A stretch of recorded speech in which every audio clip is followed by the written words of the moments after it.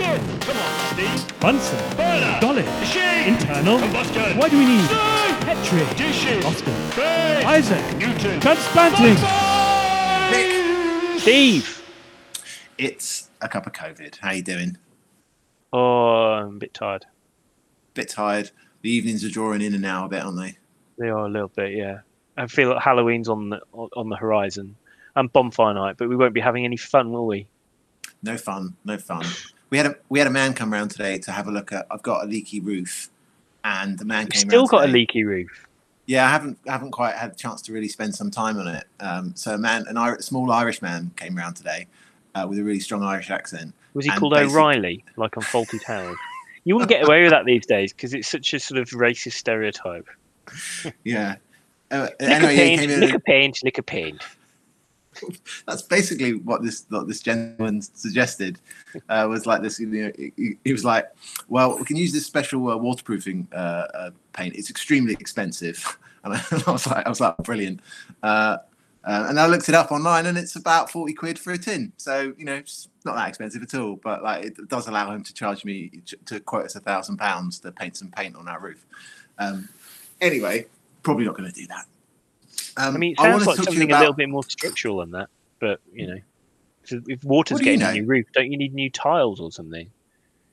Nah, I mean, we can talk about my roof. No, move on. Skip to the end. Nick, I found a really interesting paper called "Susceptibility to Misinformation about COVID-19" around the world, by a series of researchers at the University of Cambridge and also the University of Groningen in the Netherlands. I feel like I need to send this to some of my friends. Yeah, so it's picked up by a few of the newspapers, including The Guardian. And what they did was they took quite a large sample set. So this is people from different countries, from the UK, from Ireland, from the USA and Spain, all about 1,000 people in each case. And then they evaluated a bunch of, they kind of character, it's a very kind of social psychology study, but they kind of evaluated who they were based upon their political beliefs, their age, a certain variety of things, of their numeracy, and they various other things, where they get their media from, and then they gave them a series of questions and tests to see how susceptible they were to fake news around COVID. And then so you put all this in, then you analyze the data, and then there's some things that are like the biggest predictors of whether you're susceptible to misinformation. Oh yeah, right. And so what do you think that might be? Being stupid. I mean, almost. So, but it depends how you define stupid, right? So numeracy was the single biggest predictor, right? And they asked them in this study, let me find exactly they asked them a series of kind of standard numeracy questions, including the statements like, they said, which is the biggest risk? Something that happens 1 in 10 times, 1 in 1,000 times, or 1 in 100 times.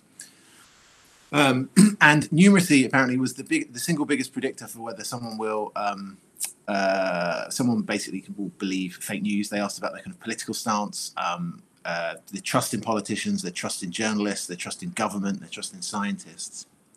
The thing which and numeracy was the biggest factor that made you a reduced chance of believing some of these statements. Yes, so some of the questions they asked them a few kind of questions which were incorrect. And see how they responded. So statements like 5G networks can maybe making us more susceptible to the coronavirus, and gargling salt water or lemon juice reduces the risk of infection to the coronavirus. They told them true statements, things like people with diabetes are at a higher risk of complications from coronavirus. And then some that are ambiguous, i.e. Taking ibuprofen when you're infected could make your symptoms worse. And so they kind of like spoke to them all, and this, like, what do you think is true and what do you think is not? What's really interesting is not that numeracy was like, which is the thing that all of the newspapers picked up on, right? So the headlines are poor numeracy linked to greater susceptibility to COVID fake news was the headline in the Guardian. But if you go and look at the paper, it's really good. The things that weren't correlated. So education, not correlated. Yeah, doesn't matter really? how. There's no statistical correlation. Numeracy, yes, but it doesn't matter what level of education you've had. Trust in scientists was also a big high predictor. If you believe in us, you're probably gonna, that's not completely can totally understand how that works. Politically right wing makes you more inclined to believe fake news. Politically left wing, not statistically significant.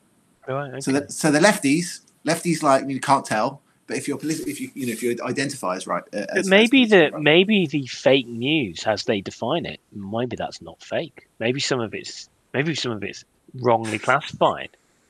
Because I've heard stuff about 5G. 5G, I've heard, is one of the principal reasons behind the COVID pandemic. Is that right? Yeah.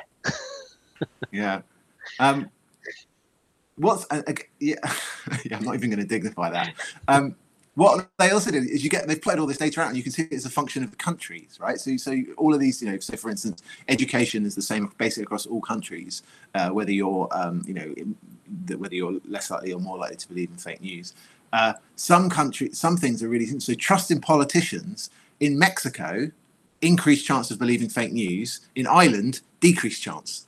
It just sounds like a load of random noise to me. It is a bit, yeah. To be honest. It sounds. It's a social psychology study. That's all they ever are, anyway, isn't it? Yeah. God. Anyway, so I'll pass it on to some of my conspiracy theory favouring chums because I do have a couple. You do, don't you? I do. Yeah. Yeah. They believe things like lockdowns have no effect. But they also believe masks have limited effect, and I'm kind of like, well, maybe they're right on that one. Yeah. Well, just because you might agree with them on one thing doesn't necessarily you agree with them on both. No, that's true. That's true. So go home, do your sums, and if you can do your sums well, you'll understand COVID better. I'll keep learning my 13 times table.